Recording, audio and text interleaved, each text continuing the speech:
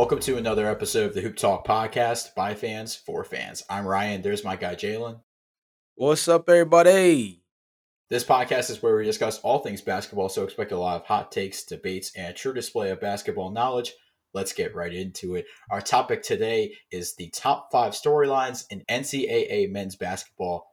And we are back at it today with another episode of the Hoop Talk podcast. We took a bit of a break last week because we made a lot of content, and there are a lot of episodes that you guys should go check out. A couple of first-time guests on the podcast. And speaking of first-time guests, we have a first-time guest here on the podcast today, and he's built up quite the resume for himself. So he's a writer and podcast host for the Big East Coast Bias page on SB Nation. He's a contributor for Busting Brackets, and he's also a contributor for zagsblog.com. Please welcome to the podcast, Henry Eisenberg. Henry, how you doing today? I'm doing great. First off, thank you, Ryan and Jalen, for having me on. It's March. It's spring outside, feeling great. So the whole mood is positive right now. So, Henry, tell us a little bit about yourself. Well, I started in what you could say the college basketball business in around late November. I live near Chicago, so I went to a DePaul game, loved it, wanted to do something about it. So I applied for Big East Coast Bias, and they brought me on. So I've been covering DePaul games at Wintrust ever since. Other than that, I've, like you mentioned, joined with Fansided and also Adam Zagoria, and we're just trying to build up the Twitter page, but it's just great to see the growth. And I mean, I appreciate you guys for having me on because it seems like it's paying off a little bit. It's so interesting because, you were telling us a little bit before the pod started as well. You have not really been doing this for a long time. You said you just started in November. Yes. Yeah, tell us a little bit more about like the journey and how you got started. I feel like a lot of people will say this, but I've been into sports my whole life. So, I've wanted to do videos about it, write about it, and I've followed SB Nation for a while. So when I saw that they didn't have anyone to talk about DePaul, I thought there was an opportunity there, and it ended up working out. And I feel like the biggest thing that's brought me to where I am today is the connections. And it's more so just personal connections. A lot of the guys in the business, like John Fanta, you mentioned Kevin Sweeney, Sean Paul, everybody in this business is awesome. They just want to help you grow. And so just talking to them, and they've helped grow my page. I mean, like when Kevin, I met with him at a DePaul game for the first time, and the next week he brought me to a Northwestern game, got me credentialed there, and I tweeted out about it. He responded. John Fanta responded. So they've helped the growth a lot, but just the personal connections, having someone to reach out to if you have any questions has been great. That's awesome. That's great to hear that you built so many connections. And we got a lot to get into with this episode because there's a lot that happened within college basketball within the past week. And the first thing that we're going to talk about, all the upsets. And I know we mentioned all the upsets in one of our previous episodes as a top storyline. Well, we're back at it again with this topic because the amount of upsets that happened this past week is insane. So looking at the top 25 specifically, Gonzaga falls to St. Mary's. Arizona falls to Colorado. Kentucky loses to Arkansas. Auburn loses to Tennessee. Kansas loses to Baylor. Purdue loses to Michigan State. And Texas Tech, they lose to Texas Christian University. So, Henry, I'll start with you on this one. What are your initial reactions to all the upsets? And what do you think is the biggest upset? Well, originally, I'm not surprised. Upsets happen a lot. To have all that happen on one weekend, unprecedented. It was the first time in history that I believe 7 AP top 10 teams lost in the same day. So, but I think the biggest upset, it's not an upset, but the team I'm most concerned about from the loss is Auburn, who lost at Tennessee, like you mentioned. It seems like they haven't really been able to put it together on the road. They have the talent, and they got to number one earlier in this season, but and they've lost three out of the last six games all on the road, and the three games they won were at home. So when they're on a neutral court and they don't have that home court advantage, that's the one thing I'm worried about. Jalen, same question to you because again, this is a big week in college basketball. We're heading to conference tournaments for some of the conferences, but this is also the last week for a lot of these teams to kind of prove themselves as national championship contenders, national championship favorites as well. So, what are your initial reactions to the upsets, and which upset do you think was the biggest this weekend? So, I mean, I think my initial reactions are just obviously, like everybody said already, bizarre that it happened in the fashion that it did. All of the top six teams falling in the same weekend obviously is huge. But the weird thing about the word upset, right? Especially when we talk about it within the college framework, is this idea of like a team that you did not expect to win coming out with the W. There was actually two of these teams that were favored in these games and just came out with the win. They were just over top seeds. I think in the games against Auburn, I think the other one might have been against Kansas. I think those two teams were not favored going in. I would have to double check that, but I know there was two of those six games that the losers actually were not favored going in. The other thing too is if you want to talk about teams to worry about, I agree with Auburn out of the fact that if Jabari Smith, who some argue is the top pick in the NBA draft coming up, right? Mhm. If Jabari Smith can drop 27 points and 8 rebounds and still like they lose, they're 3-3 in their last six too. They like been this is something that like demise wise has been slowly but surely coming. They worry me because their guard play with KD Johnson and Wendell Green Jr. gets really sketchy down the stretch where they can really put the game in harm's way, and that's hurt them a couple of times. But the team that I would say I'm actually the most worried about is Purdue. They don't guard like much at all. And if your thought process going into the NCAA tournament is to just outscore folks, if your shot is not falling, that's how you get put out early. Not just put out bad, but I think in a way that'll be flat out disrespectful in the first round around 64. So I think they're the team that I'm worried about the most. I hope that the refs kind of convene or reconvene with one another heading into the postseason as well. When it comes to Zach Edey, Zach Edey is getting Shaquille O'Neal treatment when it comes to the foul calls, dude. That was one of those things that I was watching back on the game, and I'm like, dude, this dude's picking up like ticky tack ones. He was in foul trouble for most of the game. I would say Purdue is the one I'm the most worried about overall because if they can't guard, they're not going to be able to go far in the tournament. Obviously, I think Auburn is right there behind them. The other teams, honestly, I mean, they weren't shockers. I think people sleep on St. Mary's every year, Yeah. right? I think in the WCC, if it's not Gonzaga, who are you? It happens with BYU a lot of times too when they're usually decent.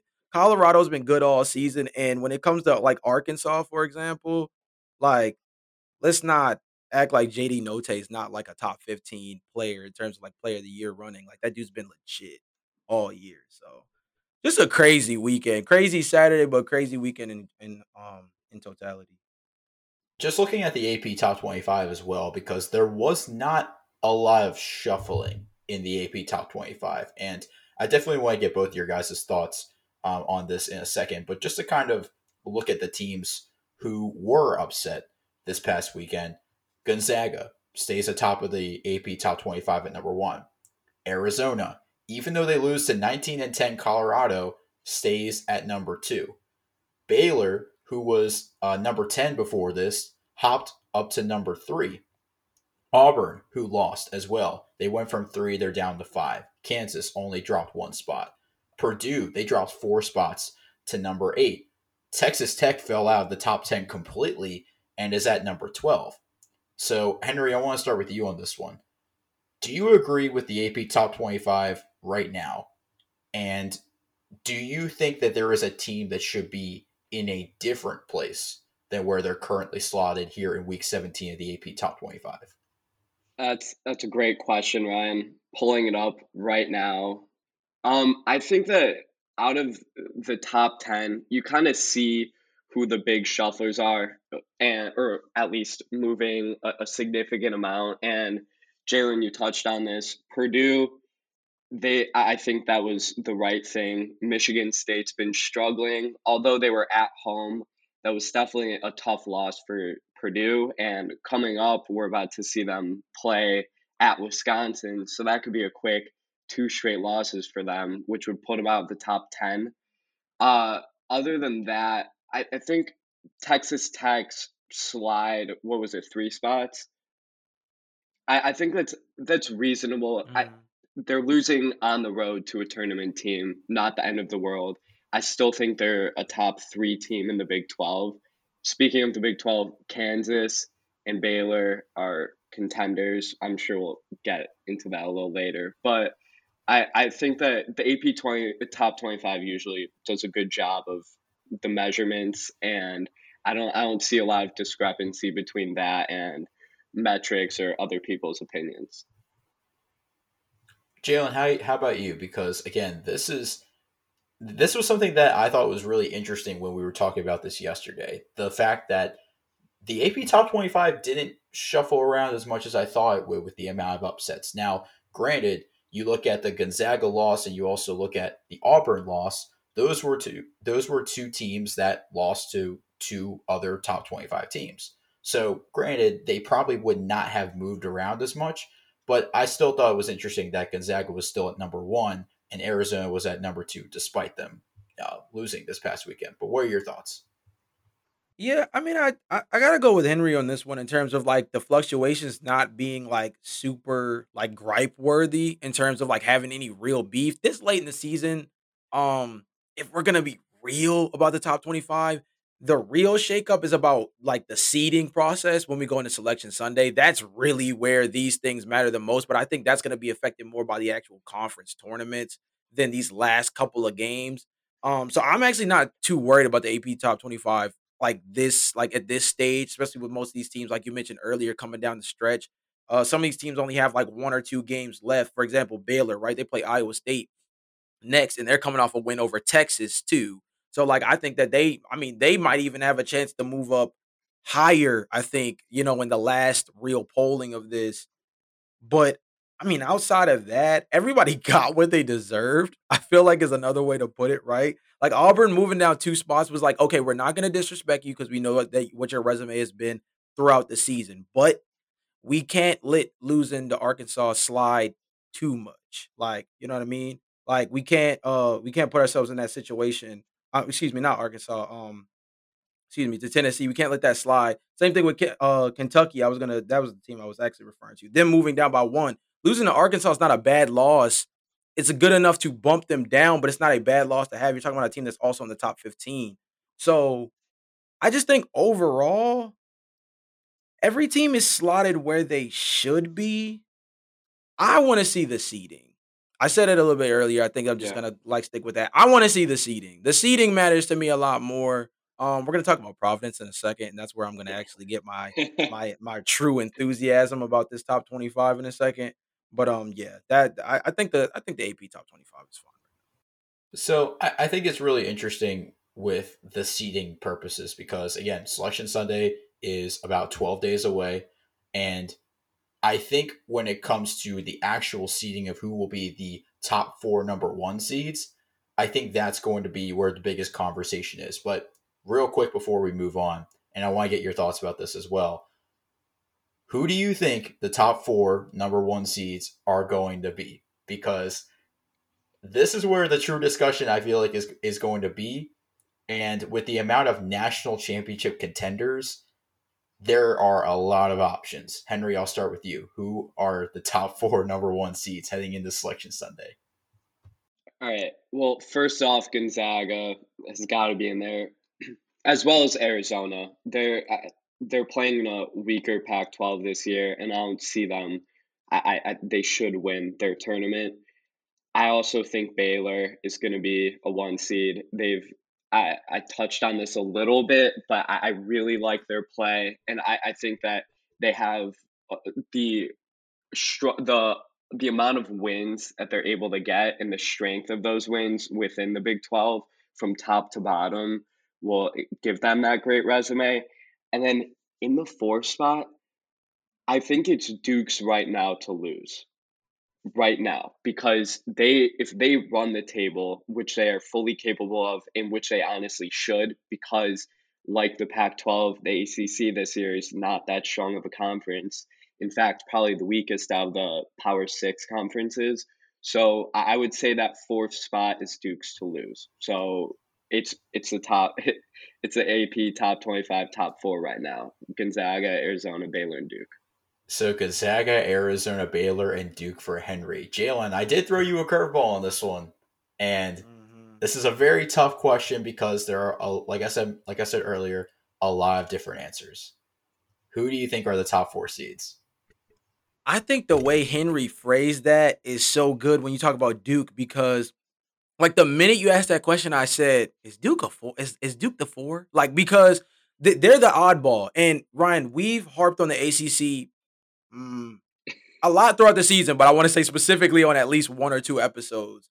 But my biggest thing is Duke like hanging their hat if they're awarded a one seed in the NCAA tournament? The question that I have to ask is: are they hanging their head on that early season win over Gonzaga? Is that what is like keeping them afloat in that conversation truly? Because like Henry said, like the ACC's been bad. Like Ryan, we're gonna end up doing a first four in, first four out. Probably like in the next like week, right? Like considering the circumstance, yeah, literally within the next week.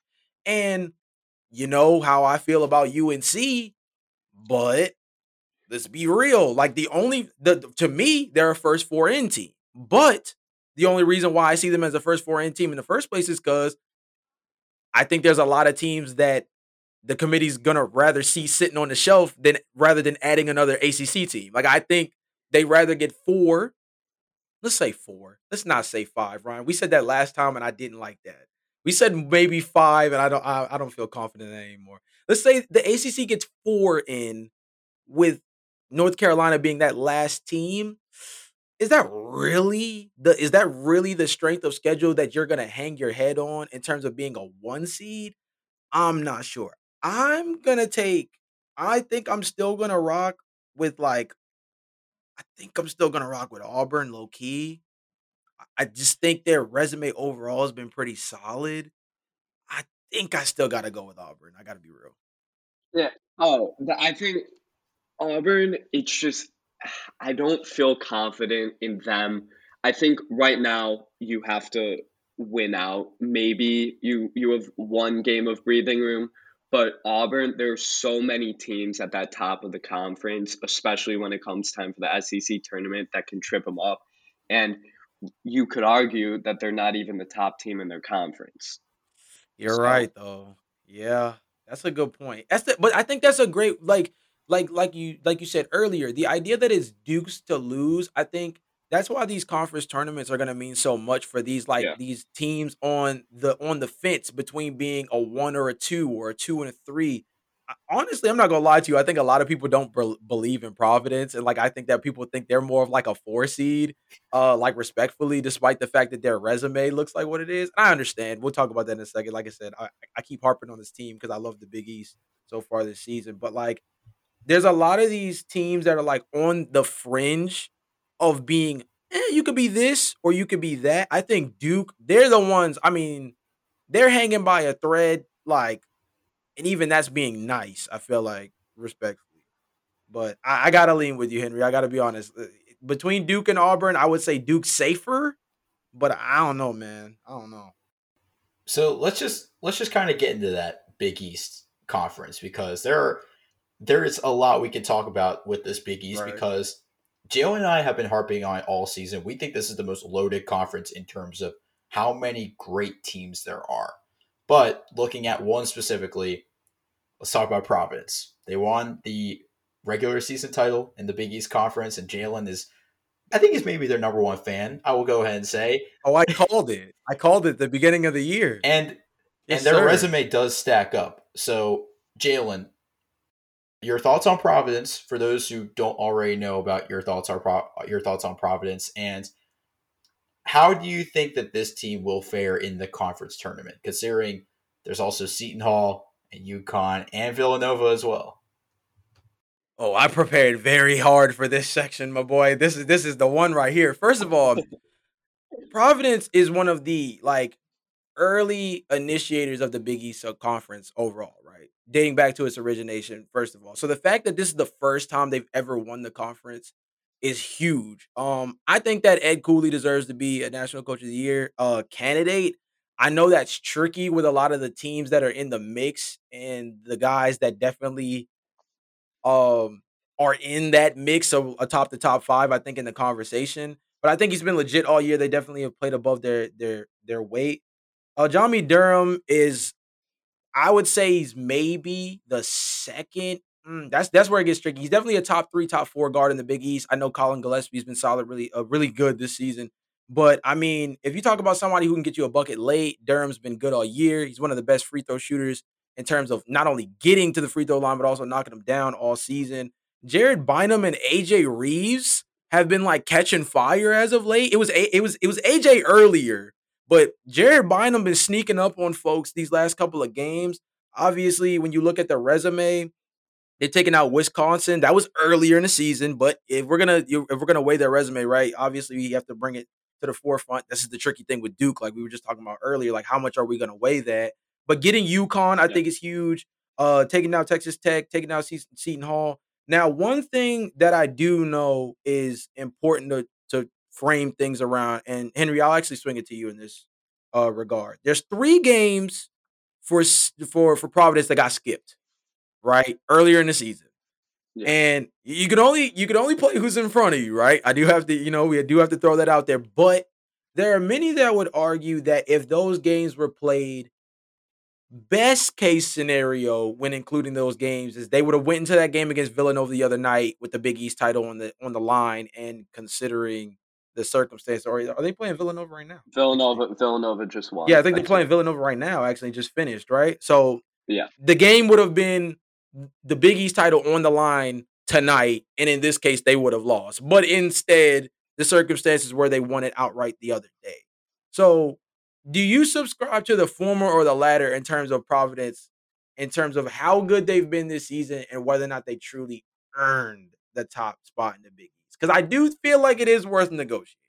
All right. Well, Jalen, first off, I'll start with the positives because a Okay. lot of Providence fans have came for me uh in the last month or so. Oh I my would definitely say in January I was pretty down on them, God. especially with how close they've played their games. Seeing how they've played, especially tonight, even though they lost, they went into Finneran Pavilion, which is probably the toughest place to play. I don't think it was completely full tonight, but it's still against Villanova, who I think is the best team in the Big East. They showed that or Providence showed that they're a top 10 team tonight. I think what you said about Jared Bynum, I love Jared Bynum. KenPom has him as the sole major contributor on this team, but I honestly think he's the glue guy. Like, whether he's dropping 30 on Georgetown or getting 6+ assists consistently, he's been great for them. They just have a very solid all around team. They're going into the season, you thought that Nate Watson would be the star and would stand out, but it's really just been a 6 or 7 man deep team where they have, I wouldn't say they have the most depth because the rotation isn't too deep, but they've dealt with some injuries. Al Durham's been hurt, AJ Reeves has been hurt. So they've dealt with adversity like every Big East team.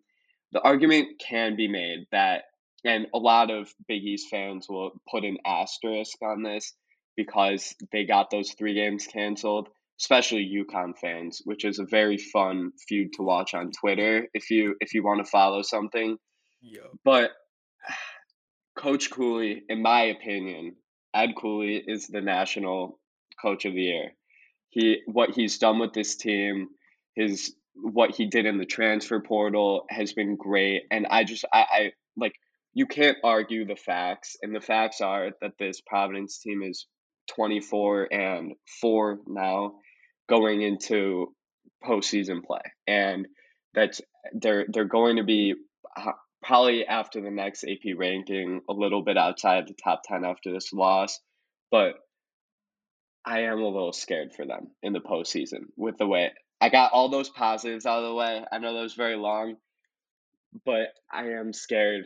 There've been a lot of games this season, especially in Big East play, where they've played very close and gotten away with wins against the bottom teams like DePaul at the dunk, where they were supposed to easily win that game. The crowd was rocking, and DePaul took them to overtime. Providence escaped. Then they went to Hinkle to play Butler, which Hinkle, very tough place to play. A lot of the Big East arenas are, but especially Hinkle. But still, only beating a struggling Butler team by one. Even earlier in DC when they were losing at half to Georgetown, they end up winning by 18, but it's still that worry. So I think when they're playing the better talent in March, especially in the Big East tournament, when teams need these wins, I'm a little worried for them. But seeing them perform very well in both games against Villanova, despite losing, is a little assuring or reassuring. So, Ryan, I want to point that out just to kind of go through. So, if we go back to January 20th and go through, beats Georgetown 83-75, Butler up next 69-62. The stretch starts getting really dicey after that. Two back-to-back wins over Xavier and Marquette. Combined win total was literally only golly 5 points. St. John's beat them by 4. I mean, I watched the triple overtime game against Xavier. Like, I actually caught that one live, and it was ridiculous. You almost wondered if somebody was selling because you're trying to figure out who was trying to give the game away down the stretch, obviously too. So, I mean, I gotta agree with Henry in terms of the fact that, like, if you talk about them, the one thing I will give them within this battle tested stretch where they've kind of had to sweat it out is I think the experience of coming out victorious is a solid thing moving forward when talking about the tournament. The thing that gets me concerned about them is how comfortable have they established themselves with winning that way? Because come tournament time, I don't know if you want your playoff hope, so to speak, to be in the balance of a lucky shot, a final call. I don't think that's how they want to play these type of games. But they're a physical basketball team, definitely a more upperclassman led squad too, definitely a more experienced team overall. I think that's helped them in these close matchups. My belief is in these guys, right? Okay, I'm putting stake and claim in this team. I've been doing this since earlier in the season. But that's why I had to bring it up about the idea of being a little worried about whether or not this whole them winning the Big East regular season title should go to their heads or not, because there is a little bit of question marks here and there. But Ryan, I do want to get your thoughts on not just Providence, but the Big East in its totality, because let's keep it a buck. We were also big on Seton Hall coming in this year too, because Roden and them boys have been hooping all season. Obviously, we know what Villanova is about. So what are your thoughts, too? So looking at Providence and their resume so far, they have good quality wins. Earlier in the season, you mentioned they knocked off Wisconsin. They also knocked off Texas Tech. And given how good both those teams are now, huge wins. They do have a blowout loss on the road against Marquette. And that, I think, is going to hurt them for seeding purposes in the NCAA tournament as well. And then you talk about the close wins that they have to teams that you would think they would win by 15 to 20 points. Only beat Georgetown by 8, only beat Butler by 7. On the road by 3, winning by 3, should I say, against Xavier, only winning by 2 against Marquette, by 4 against St. John's. It's the games that you think they'll win by a significant margin that they're barely coming out of that game with a win. And that is where the questions come in. How can you trust this team? Or will you be able to trust this team? And I think those are the sentiments that both of you guys are trying to point out. But looking at the rest of the Big East as well. Like I mentioned earlier, this is a loaded conference. A lot of teams could have had a chance at this at the Big East regular season title before this. Actually, should I say when the season was progressing early on because at one point, every team in this conference had an above 500 record. And now, looking at the current standings, only two teams have a below 500 record, and that's Butler and Georgetown, who have lost 18 in a row after winning the Big East tournament last year to get into the NCAA tournament. Honestly, like I don't know what to think with this Big East tournament this year because if there are this many good teams this year compared to last year, where are we going to expect? Because maybe Georgetown, even though they've lost 18 straight, could pull off what they did last year and win the Big East tournament again this year. That's the surprise level with this Big East right now. Ryan, I'll tell you this. The one team I can assure you will not win the Big East tournament is Georgetown. It's that's a team where like they have some talent. I mean, they have Ryan Mutombo, who's Dikembe Mutombo's kid. Aminu Mohammed, I think, is the best freshman or top two freshman, but Ryan Nemhard got hurt. So I think Aminu Mohammed is the freshman of the year in the Big East.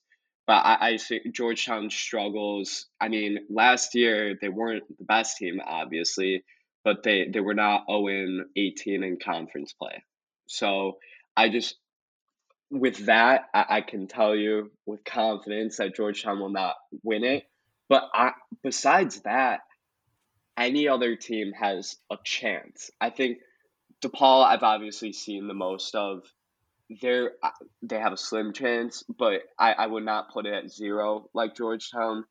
The Javon Freeman Liberty has been a very underrated guy. I'm sure not a lot of people who are fans of just college basketball in general know about him, but he is a name to look out for. He just had, I believe, he had a career high 39 points last game against St. John's, so he's been balling. But towards the top, I'll give you guys my pick to win the Big East tournament. It's a little sneak peek because I'm going to give this out later on the Big East Coast Bias podcast. I think UConn's going to win it. Although I think Villanova is the best team, UConn is the most talented team. They have one of the best backcourts in the league in RJ Cole and Tyrese Martin. RJ Cole, I'm seeing a lot of people saying he was snubbed from the Bob Cousy Award finalists for top point guard of the year. But besides that, they have the most dominant big in the Big East in Adama Sanogo.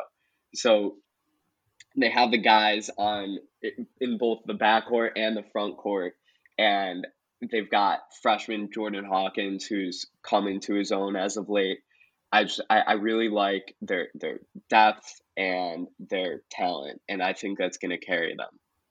Yeah, Georgetown did take a couple hits in the transfer portal. They also lost Mac McClung a couple years ago, Qudus Wahab as well, transferred to Maryland, so they did take a couple hits to their roster. But your point about UConn is great because I actually had questions about this team coming into this season with James Bouknight not being there anymore. Who's going to be the lead guy to step up? It's actually been multiple guys. You know, RJ Cole, Tyrese Martin, they've been great for them this season. Jalen, I know you were about to say something as well.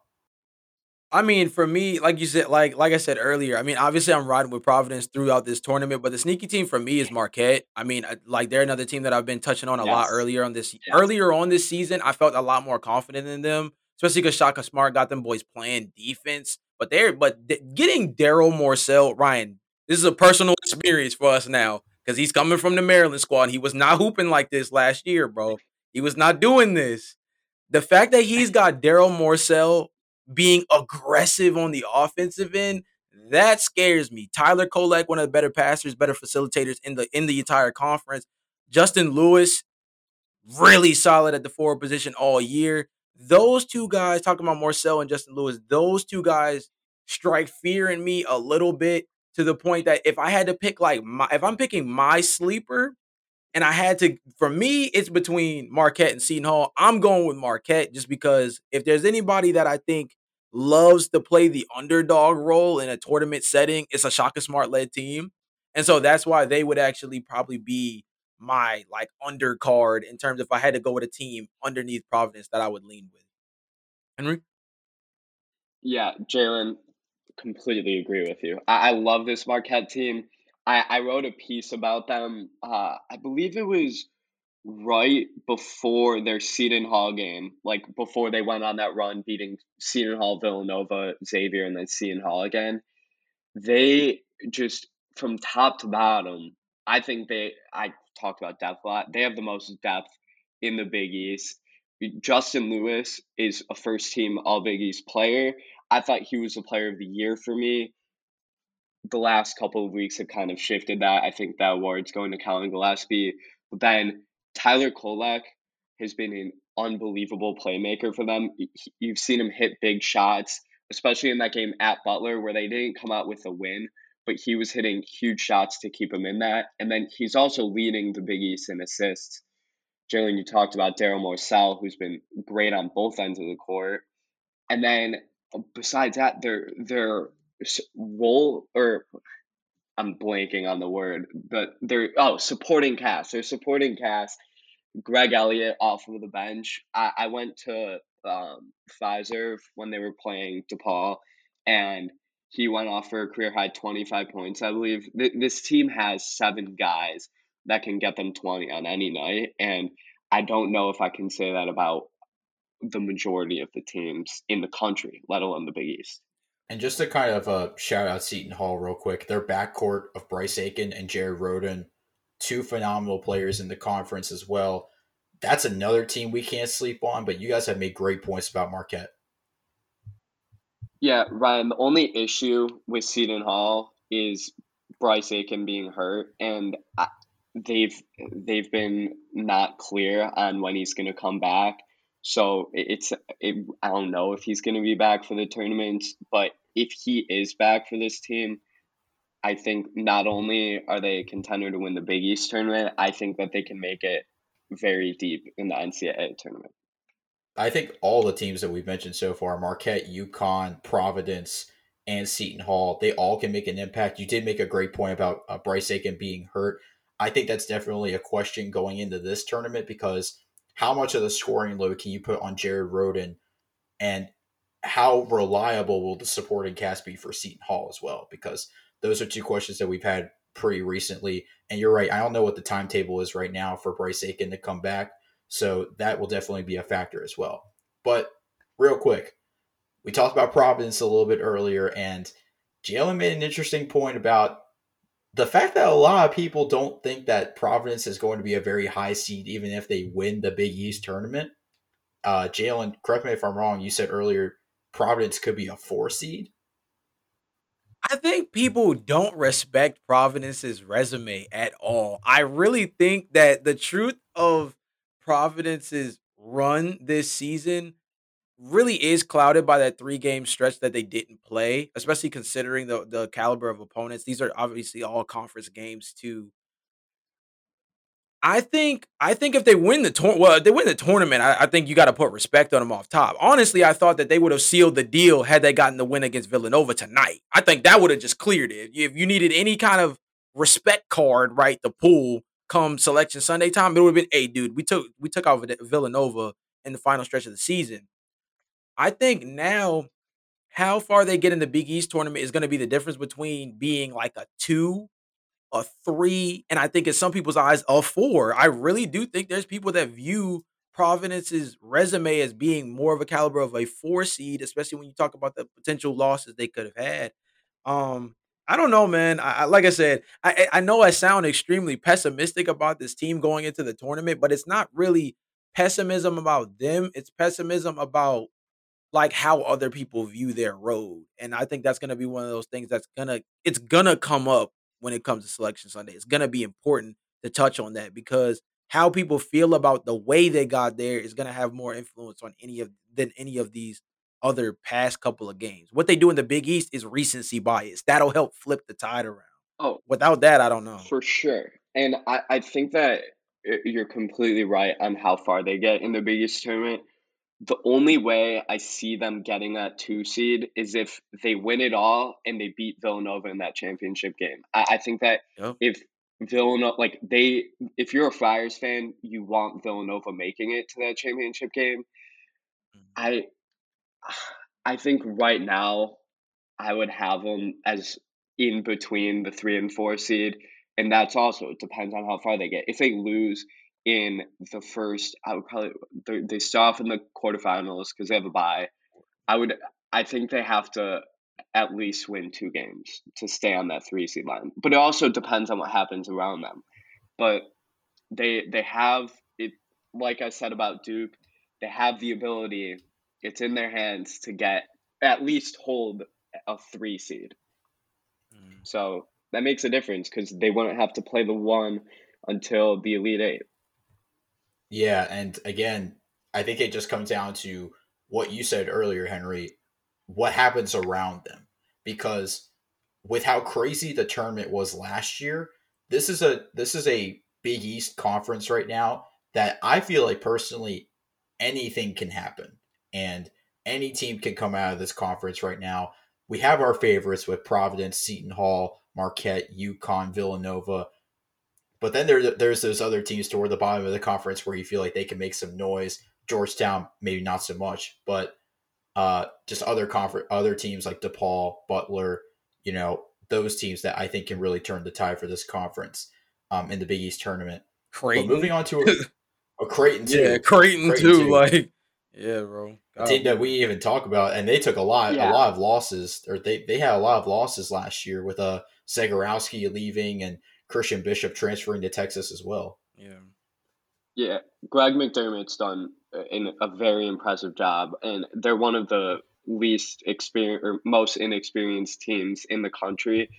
I said that Ryan Nemhard got injured, and I really think that's gonna impact them. Like what he's able to do, his confidence as a freshman and his play, he just exudes it. And I think he could have led that team on a Cinderella run. But without him, I can't see this team going as far. Right. Definitely. Definitely. So moving on to our next topic, and we're shifting our focus to a different conference, the Missouri Valley Conference. And Yeah. this is a conference that over the years has gained a reputation that there's always one team that can make some noise. And last year and even the year before that was Loyola Chicago. But in past tournaments, it was Northern Iowa. Now you have a chance that this conference can pull out 4 teams for 4 bids in the NCAA tournament. So the 4 teams that we think can possibly make the tournament in the Missouri Valley Conference are Northern Iowa, Loyola Chicago, Missouri State, and Drake. So Henry, I'll start with you.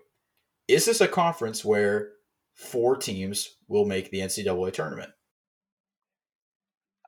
Ryan, I think 4 may be a bit of a stretch. The I Loyola right now is on Lunardi's. Loyola is Lunardi's first team out. I got a chance to see him in person. I love Drew Valentine as a coach. Fun fact, if you didn't know already, because I didn't know, he is the brother of Bulls legend Denzel Valentine. But what he's been the assistant for Loyola, and he took over the role when Porter Moser went over to Oklahoma, and he's done a great job in year 1. They're a very old team, and they're leaving the Missouri Valley Conference next year. So I think this is going to be their final farewell, and they're going to end up winning this tournament. I don't know. I honestly don't know if I can see 2 teams making it out of the Missouri Valley. I think it's going to be if I think right now, if Loyola wants to control their fate, they need to get that auto bid and they need to win Arch Madness. I think that's what's going to happen, but I don't see any other team here with a quality resume like some of the other bubble teams from Power 6 conferences. And that's just the tough part about being a mid-major team. Looking at this conference, and like you mentioned, Henry, there is the possibility that only 1 or 2 teams get in. Jalen, I want to get your thoughts real quick because, like I mentioned earlier, Northern Iowa and Loyola of Chicago, I think the conference comes down to those 2 teams, but then there's the Missouri States and the Drakes, both of them with the same record, 22-9, 13-5 in conference play. What are your thoughts on the Missouri Valley Conference overall? And do you think there's a chance that four teams can make it?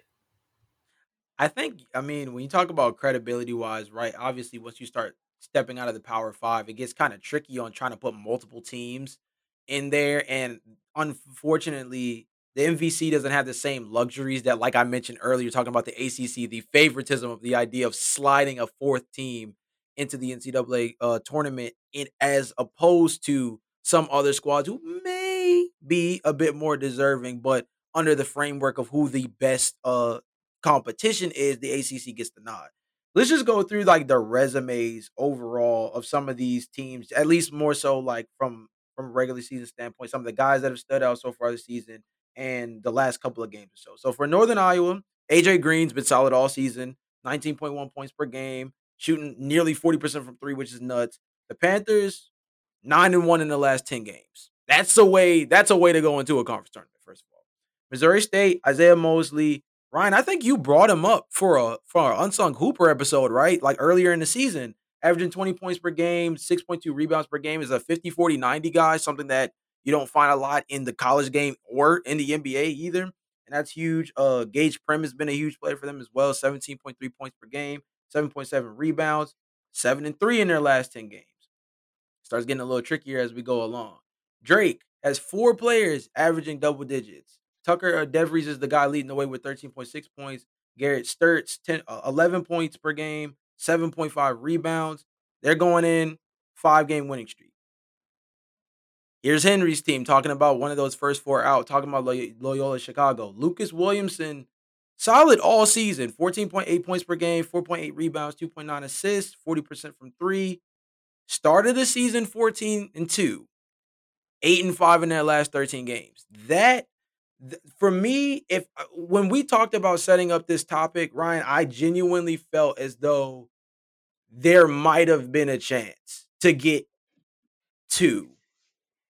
I'm starting to lean more towards Henry's framework of thinking that there is only one. And I think, of course, it comes down to who wins the tournament, right?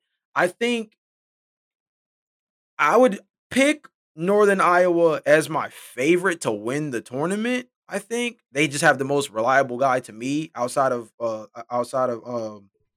in this entire group. I think I think this conference gets one. I think this conference gets one. If I had to pick a backup, I'm actually going with Missouri State as my second one because I think they have the best chance, the second best chance to win the tournament. And Jane, the reason I agree that they're one big league, the other three teams besides Loyola that were mentioned, Drake, Missouri State, Northern Iowa, their three best wins are all Loyola. They Good don't point. have the resume. Yeah. The Loyola got to play some better teams earlier this season. They were in the battle for Atlantis and they lost to Michigan State by 2, only lost to Auburn by 9. But then they also have some of those power 6 wins. I mean, they're given their Arizona State and DePaul, but that's still better than most of these Missouri Valley Conference teams. That's just the only issue I see.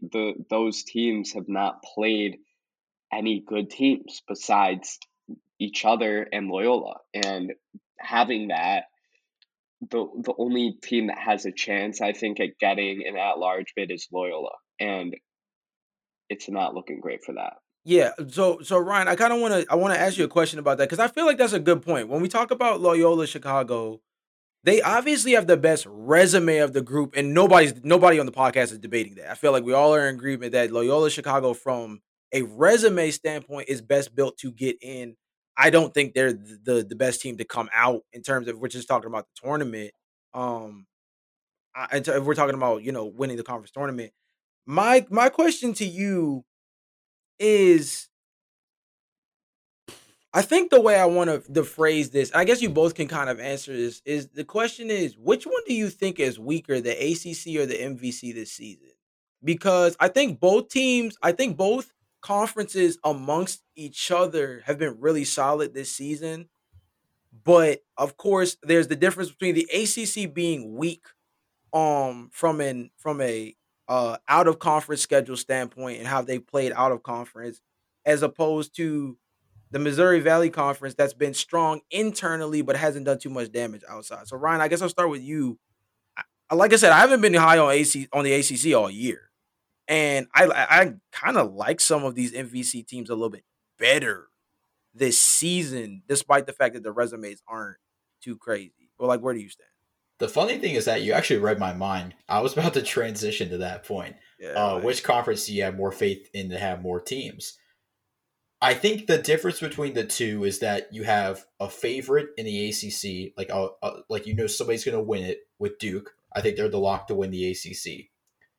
With the MVC, it makes it a little bit tricky because Northern Iowa's been great recently, and it's mainly because of the play of AJ Green. He's been one of the best players in the MVC this season.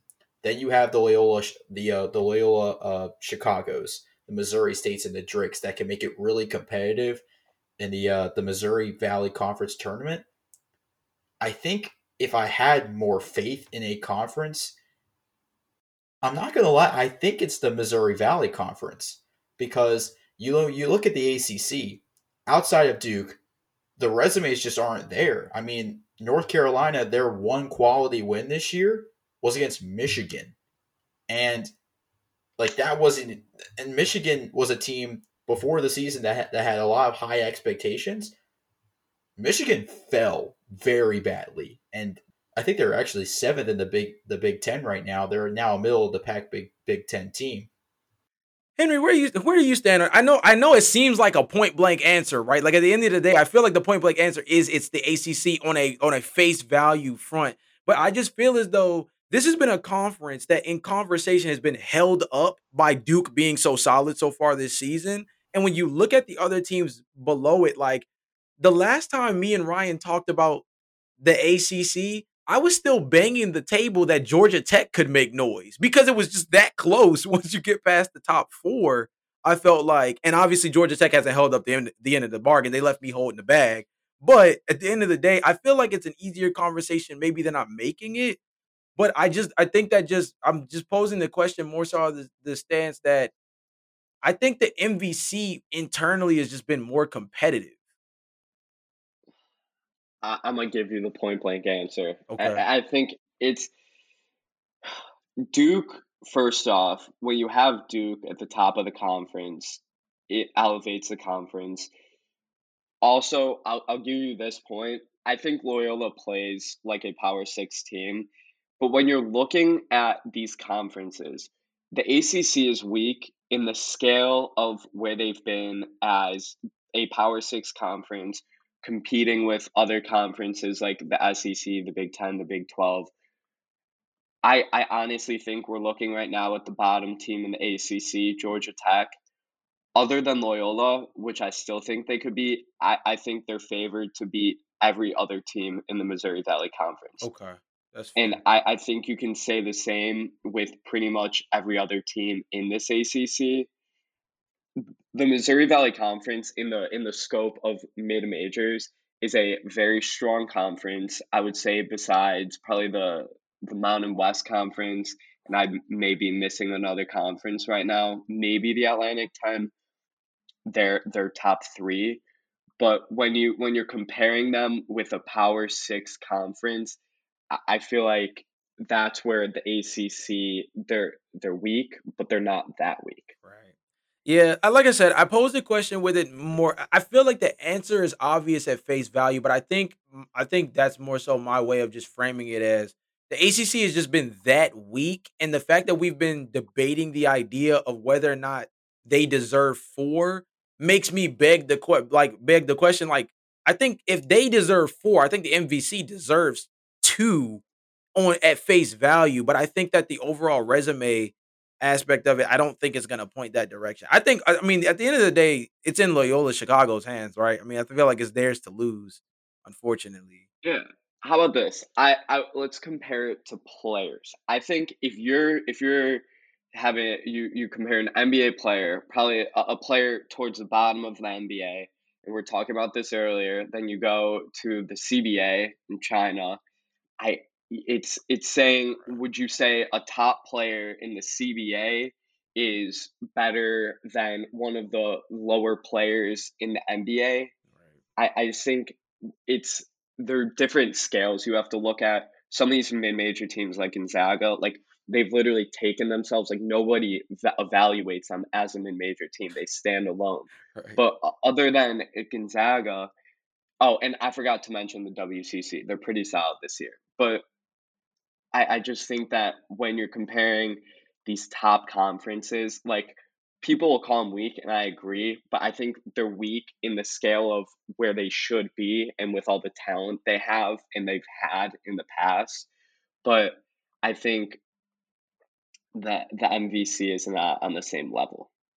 I just felt like it was just worth posing the question. I think we've had enough Yeah. fun Oh, beating up the ACC this year, but it's a valid question. yeah, I think Yeah. it's an interesting. I think it's just an interesting thought experiment when you consider how low the ACC has been so far this season. But I do agree with you. If you're talking about, we're talking about heavyweight versus featherweight type stuff going on in the Yeah. framework of the committee, obviously. And then one more thing on this point.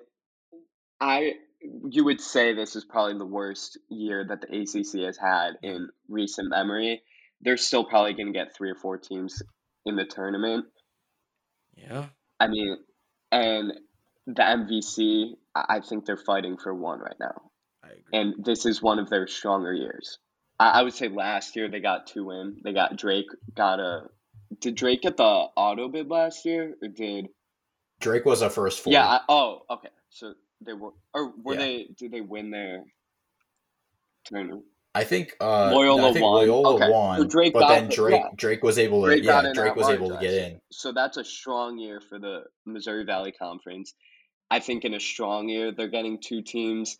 In the weakest year we've seen from the ACC, they're getting 4 in. And Jalen, you touched on it. It's definitely to some bias. Like North Carolina with their resume, it's not a tournament resume, No, but sir. they still are sitting right there on the bubble, peeking in. So I mean, I think that there it's tough to compare the two, but it's definitely a great question to ask and a great exercise to talk about. Yeah, and like when you posed that question, it did give me a lot of thoughts about okay, let's look at each of the teams' schedule, each of the top four teams' the schedules, comparing those, comparing quality wins, like even if they had any, even like quality losses, like teams that they kept it competitive against. And I'll point out one real quick: Liberty beat Northern Iowa only by 2, and then you look at the Michigan loss that I referred to with North Carolina. The quality wins aren't there for either conference, to be honest. And if you had to bet on one conference, you would probably bet on the ACC simply because name value. They have Duke, and they sit right at the top of the standings. North Carolina sitting right at third place. Then you have 2 other teams like Miami and Notre Dame that can make some noise as well. You look at the other side of the Missouri Valley Conference. It's surprising to say that they're only a 1-team conference, but in reality, it's true. Loyola Chicago seems like the team to beat in that conference, but you also have Northern Iowa, Missouri State, and Drake in there. So I'm gonna take this chance to transition to the ACC, talking about Mike Krzyzewski and Duke, because obviously there's no way in the world that we can talk about March, right? No way in the world we can talk about March without the fact that Mike Krzyzewski's playing his last game against the North Carolina we were just mentioning before, and a ticket is over 5 stacks. Yeah, Let's talk about. Hold on, we got to talk about this because look, I don't my pocket's hurt just talking about how expensive a ticket is. But let's put things within the framework of just like why um not only this game is so important, but this season is so important. I'm gonna kind of frame things a little bit. So 47-year career overall from Mike Krzyzewski, nearly 1,200 wins, 12-time conference champion in the regular season, 15-time conference tournament champion, 5 national titles, a bajillion Coach of the Year awards, a dude who's been associated with all types of dudes from the NBA level.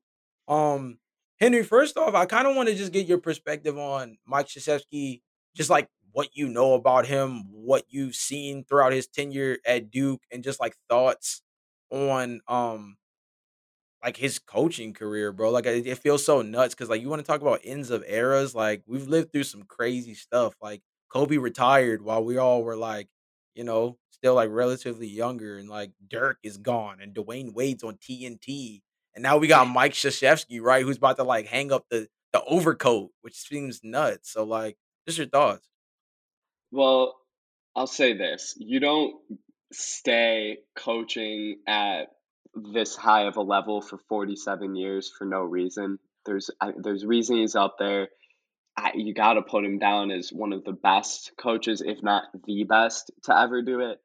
I mean, let's if I'm doing some math, it's almost close to he's been coaching almost close to three times my lifetime. And that's just crazy. For any coach to do that, I mean, coaches will do that and they'll be at some of the lower schools, but like to do that and bring Duke to what you said, 15 conference tournament titles, and how many times did he win? Yeah, so 15 conference tournament titles, 12 regular season titles, won 5 national championships. Yeah, and five national championships. I mean, I've grown up as a Wisconsin fan, so his last one stung. I was actually there in Indy, Wow. but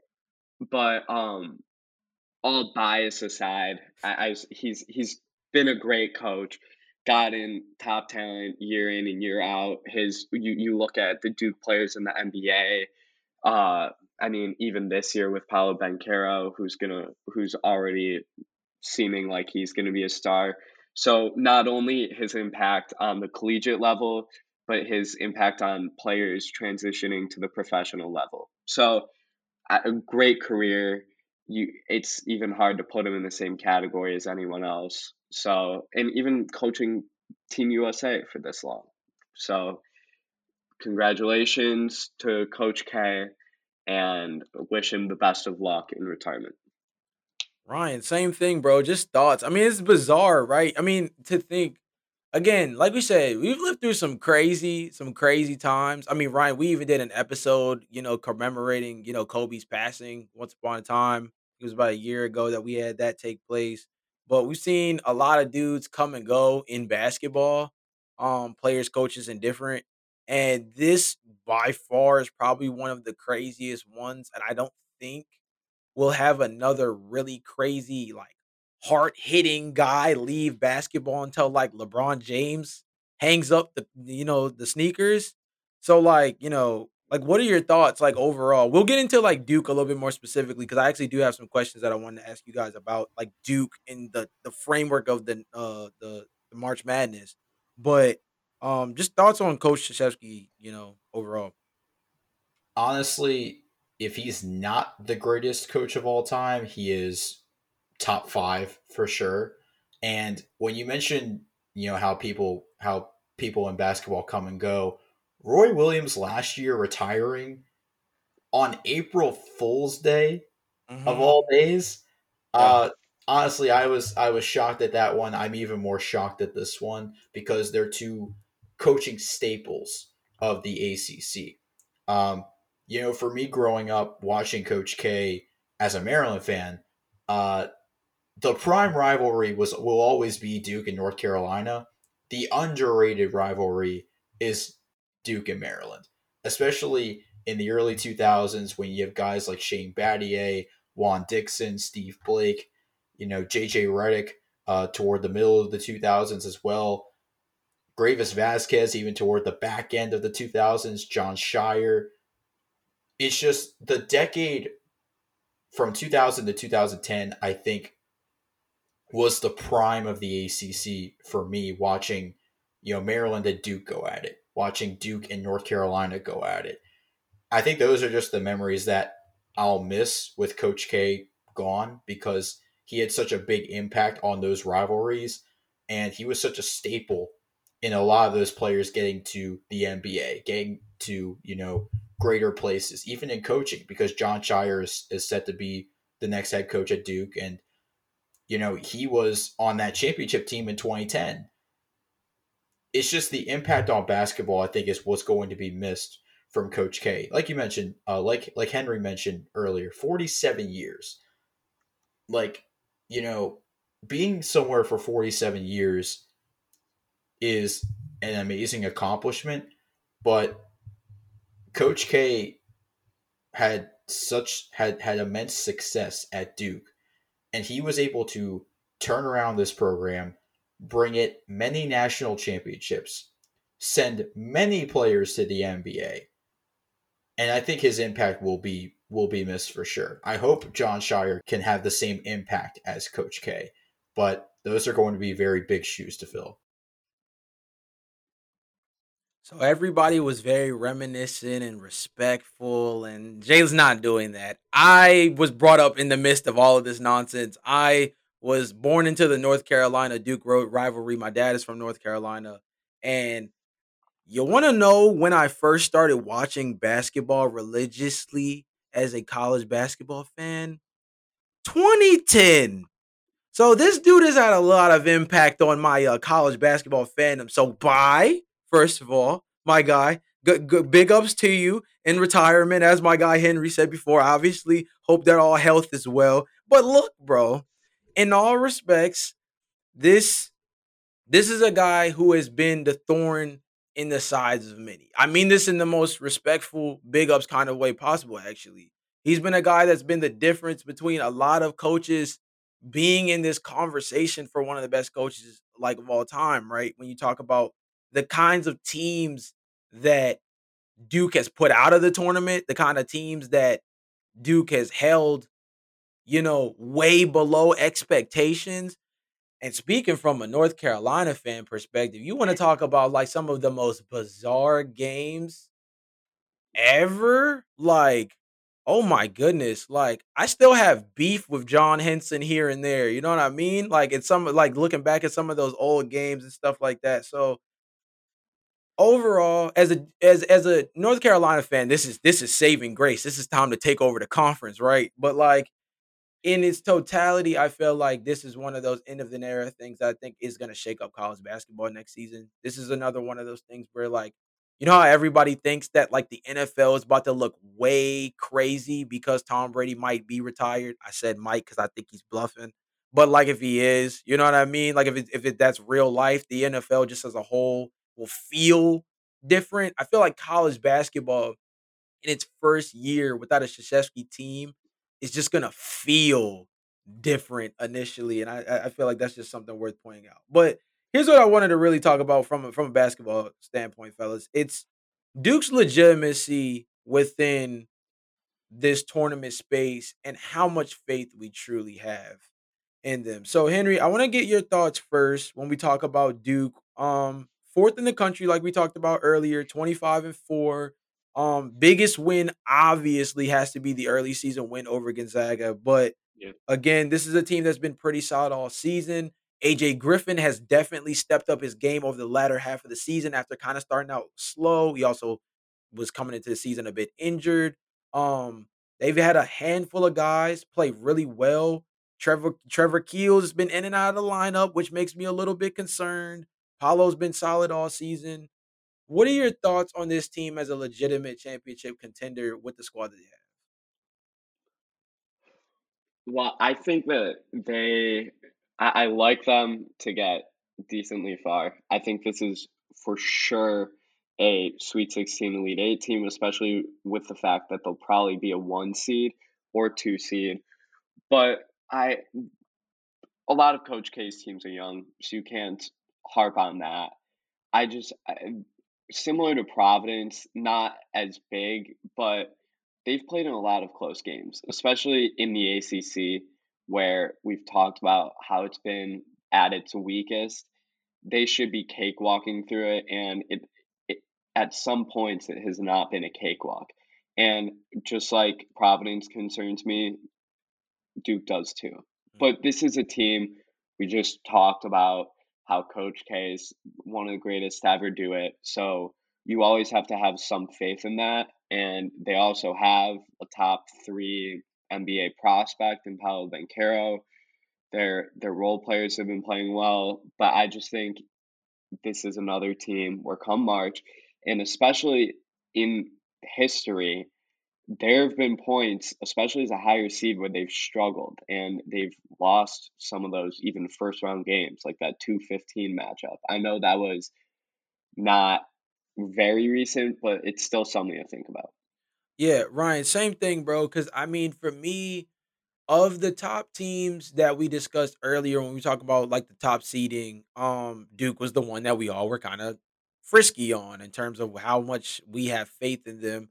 But like, you know, coming back to that and looking at what like the table set ahead of them, like how do you feel about them? Like if you had to pin them somewhere right now, like how far do you feel like they can get? This is the Coach K swan song, so obviously there's a certain level of credence that everybody is going to want to give to him this season, and show that on the floor as well. Obviously, March Madness is a every shot matters kind of tourney. It's not one of those things like the NBA with series. So obviously, there's a lot that goes into this, but I think that from a storyline standpoint, I fear Duke because they have something they're playing for that I think doesn't match up with anything else that anybody else has in the country outside of Baylor, maybe Baylor trying to go back to back.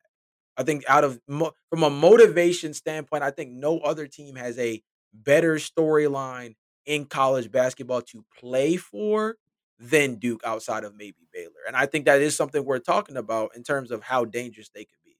So I do have my concerns about Duke, but I think they are also my championship favorites.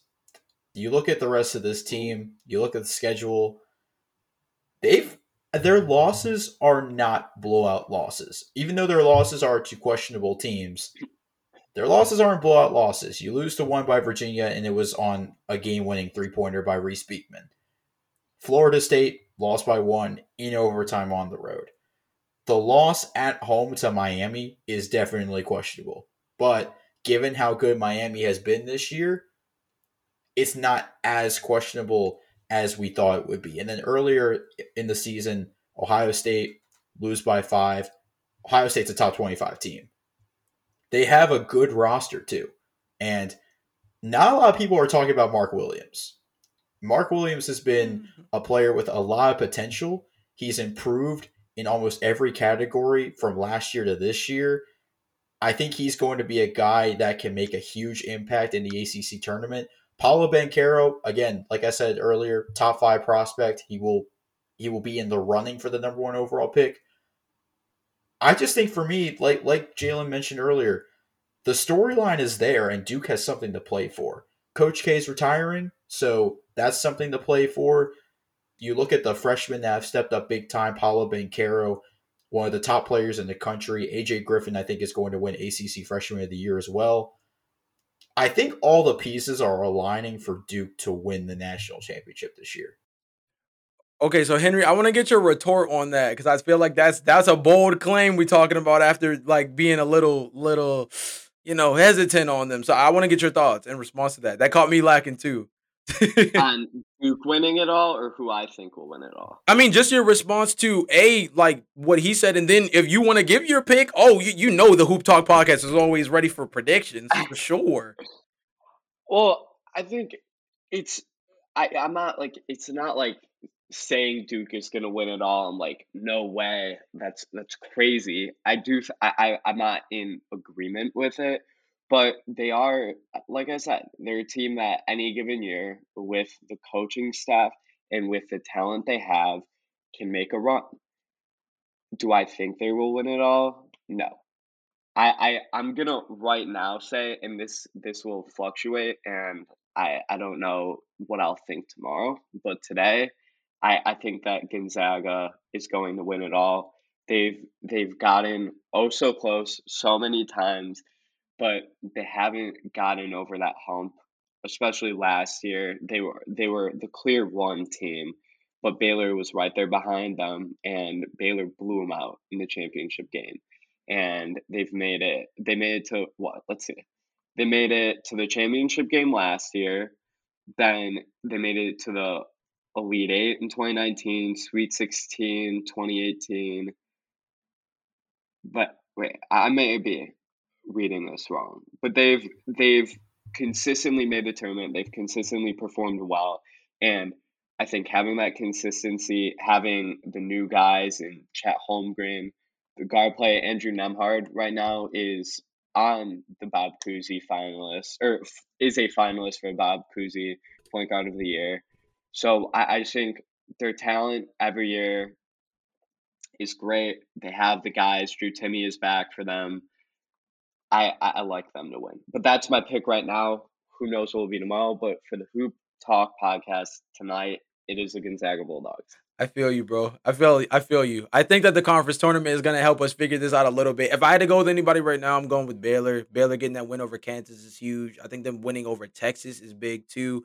Just because I was on Texas heavy coming into the season, and they have given me heart attacks on a week to week basis when it comes to how much faith you can put into their team. I still feel like they're gonna be a dangerous outcome tournament time, but right now Texas is on the downslope with Baylor being the team that just beat them. I think Baylor, like I said, if you want to talk from from a storyline standpoint, they're probably the second most motivated team in their eyes. They're probably the most motivated team, but to me, they're probably the second most motivated team in the entire country in terms of what winning a national championship this year couldn't end up meeting for them. We got to end spicy. So I want to end with some top five stuff. I feel like this is always an interesting debate on our podcast because the top fives tend to look a little bit different, whether it's the players or the order. We got to talk about National Player of the Year. We're coming on that the end of the spectrum. Um, I'm gonna share my five guys first, and then I want to get you guys' not only reactions but also some of the guys that you might have in the mix for this. I got Oscar Sheway at the top. This dude has been a problem all season. The dude came into the season saying he wanted to average 20 and 20 and is like flirting with it real hard. And I feel like one of these days he's going to grab 40 boards and just clear the room. But I mean, at the end of the day, the dude is averaging a monster double double. Number two, I got Johnny Davis. You talk about the Wisconsin stuff. Johnny Davis has burst on the scene ridiculously, not only just on the college level, but like he's in the top 10 discussion in terms of NBA lottery picks, which is a crazy way to play yourself onto the scene when you're a guy who just averaged 7 points a game last season and now is averaging just over 20. I got Ochai Abaji from Kansas at number three. Kofi Coburn at number four, and I don't like picking the line guys, but outside of Io DeSumo, that's my guy. But outside of that, I'm not big on Big Ten guys. But these last two, Kofi Coburn and EJ Liddell. EJ Liddell's been huge for Ohio State too. Those are my five. I snuck my guy. I snuck my guy Jabari in at sixth. Had to slide him in there. But those would be my top five guys. Henry, I'll go with you first. Who do you got in that mix? I like your list. I think right now it's a two-man race Okay. between your top two guys. Right now, I have it as Johnny Davis. Ooh, okay. The impact he has had on this Wisconsin team Yeah. relative to Oscar Sheway's impact, they've both been enormous. That's why they're the top two candidates. But to lead this team, this was predicted to just be an off season for Wisconsin. They lost three or four starters last year, and Johnny Davis has brought them back to somewhere that they haven't been since that 2015 season in one seed contention. And when that happened, they went to a championship game. And I think that his ability to, like, Wisconsin has not had many guys that have averaged 20 points.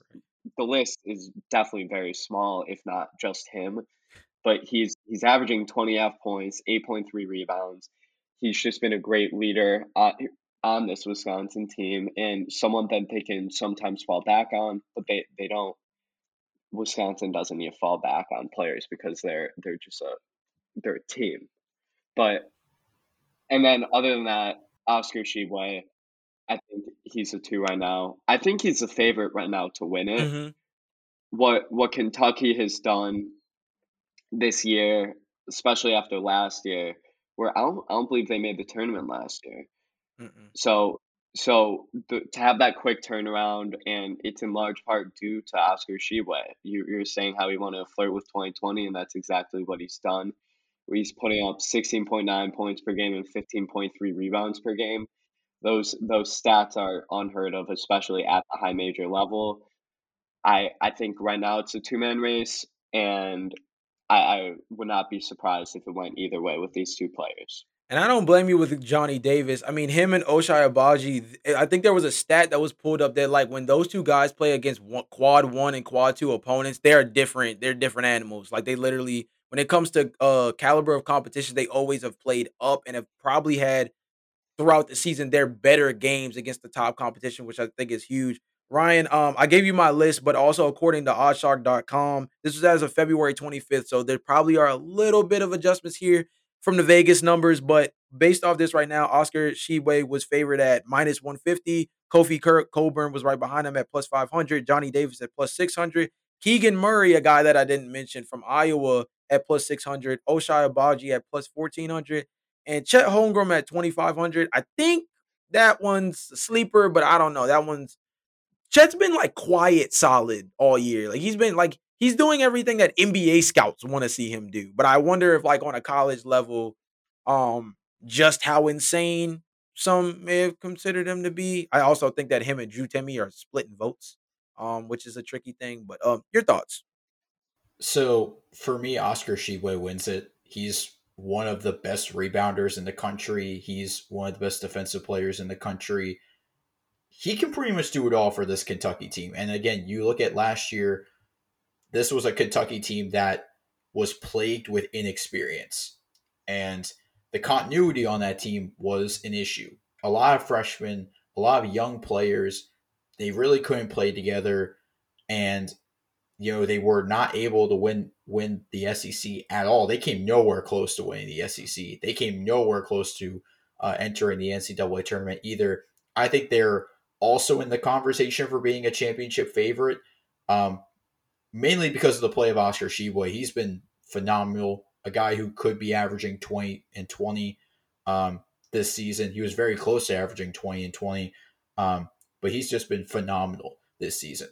But you mentioned Keegan Murray, Jalen, Mhm. and I think Keegan Murray's the dark horse because Keegan Murray took such a big leap from last year to this year in scoring that it's not getting talked about nearly enough. Like Keegan Murray was on the bench behind Luca Garza last year, and he is taking over for Luca Garza, and he is making this national player of the year race more complicated than it already is. He's like the third leading scorer in the country. Again, another top rebounder in the Big Ten. And he's had multiple 30-point games where he's just simply taken over. This is a guy who does not shoot a lot of threes, but this is a guy who will do most of his work in the paint and in the mid range. Yeah, I have no beef with Keegan Murray. I have beef with Iowa just from last season. You know how I was all last year. I was banging the table. I thought that Io should have gotten a Big Ten Player of the Year over Luca. That was me banging the table all year, not getting heard. But it's cool. I think that EJ Liddell has a legitimate case too. He's a guy who could have went into the NBA draft last year, put his name out in floaters, put his feelers out there, got some info back, came back, started shooting 37% from three, averaging 2.5 blocks per game, like doing a little bit of everything toolsy wise, like toolsy wise, is like a small ball five guy for them this year. I think AJ Liddell, if I had to pick somebody that was my like dark horse, I would actually pick him coming out of the Big Ten. Again, maybe a little bit of Iowa slander there out of my bias, but at the same time, I feel like EJ has really taken the criticisms from last season coming from the NBA draft combine stuff and really put it into practice. And it's been really solid for Ohio State so far this season. But Henry, I'm gonna bring this to you for the final words of the pod. We do this where pretty much our guests, we let them get any of their final points regarding any of the topics we talked about today off. Any things they want to plug, anything that they have coming up, or just anything in terms of food for thought for the audience in terms of something you want them to walk away from this podcast taking.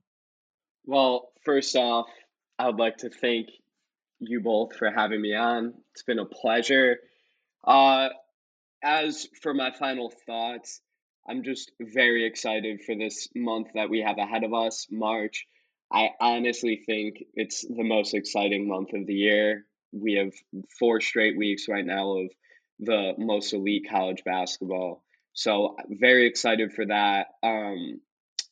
If you want to see my work, make sure to follow me on Twitter at Henry E. Eisenberg. That's where I post all of my articles. I also will tweet a lot about college basketball. So if you want to see my stuff, make sure to check me out there. Other than that, like I said, just very excited for March. Thank you guys for having me on. It's been a great time. Yeah, man, definitely. And one of the things we didn't get to talk about this too much on the pod, we're gonna have to sneak the homie Henry on for some Chicago Bulls Would conversation. love We did a to. lot of this.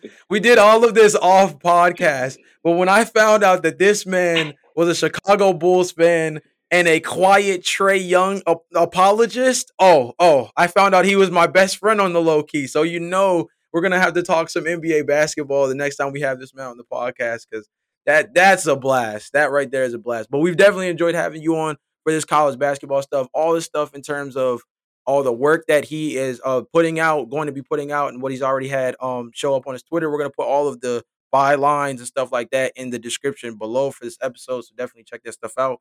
Ryan, solid episode as always, bro. We're doing this late on the East Coast, bro. So let's get the heck out of here. Transitioning to our question of the day for our fans, who do you think will be the National Player of the Year when the season ends?